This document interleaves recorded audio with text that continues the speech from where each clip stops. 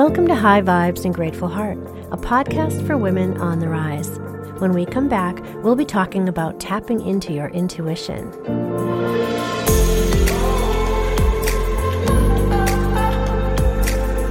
It is so common for women to default back to our masculine forms of energy, to focus on goals and strategies for getting what we want and what we need, for forging ahead, for pushing, for resisting. So when you feel yourself falling back into those habits, I encourage you to stop and pull out your sacred, divine, feminine power tools and energy. Focus on higher frequency type energies like self-acceptance, self-love, self-actualization, creativity, contribution, and communication.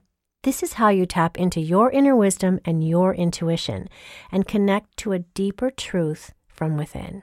We all hold a deeper intelligence inside of us called our intuition. Intuition is not highly valued in our culture. We learn not to trust ourselves. We learn to ignore our inner knowings at a very young age. Most of us have been trained to trust those logical approaches of strategizing and planning and problem solving. But the truth is that we all have so much wisdom inside of us that we can call upon whenever we need answers.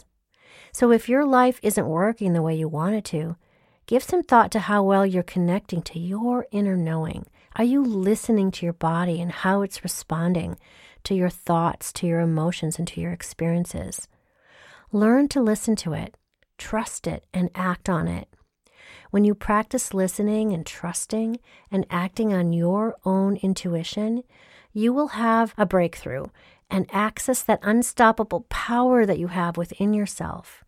You will gain clarity, you will feel empowered, and become much more confident in yourself and in your decision making. Your life will start to flow with more ease. A great way to practice tapping into your intuition is to think about a decision that you need to make. Maybe it's one that you've been avoiding. Maybe this decision's been spinning around in your head and for some reason you've just been unable to move forward.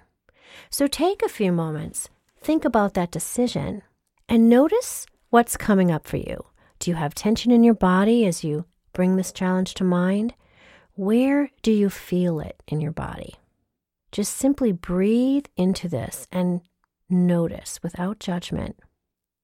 What conversation am I having in my mind about this decision? What am I afraid of?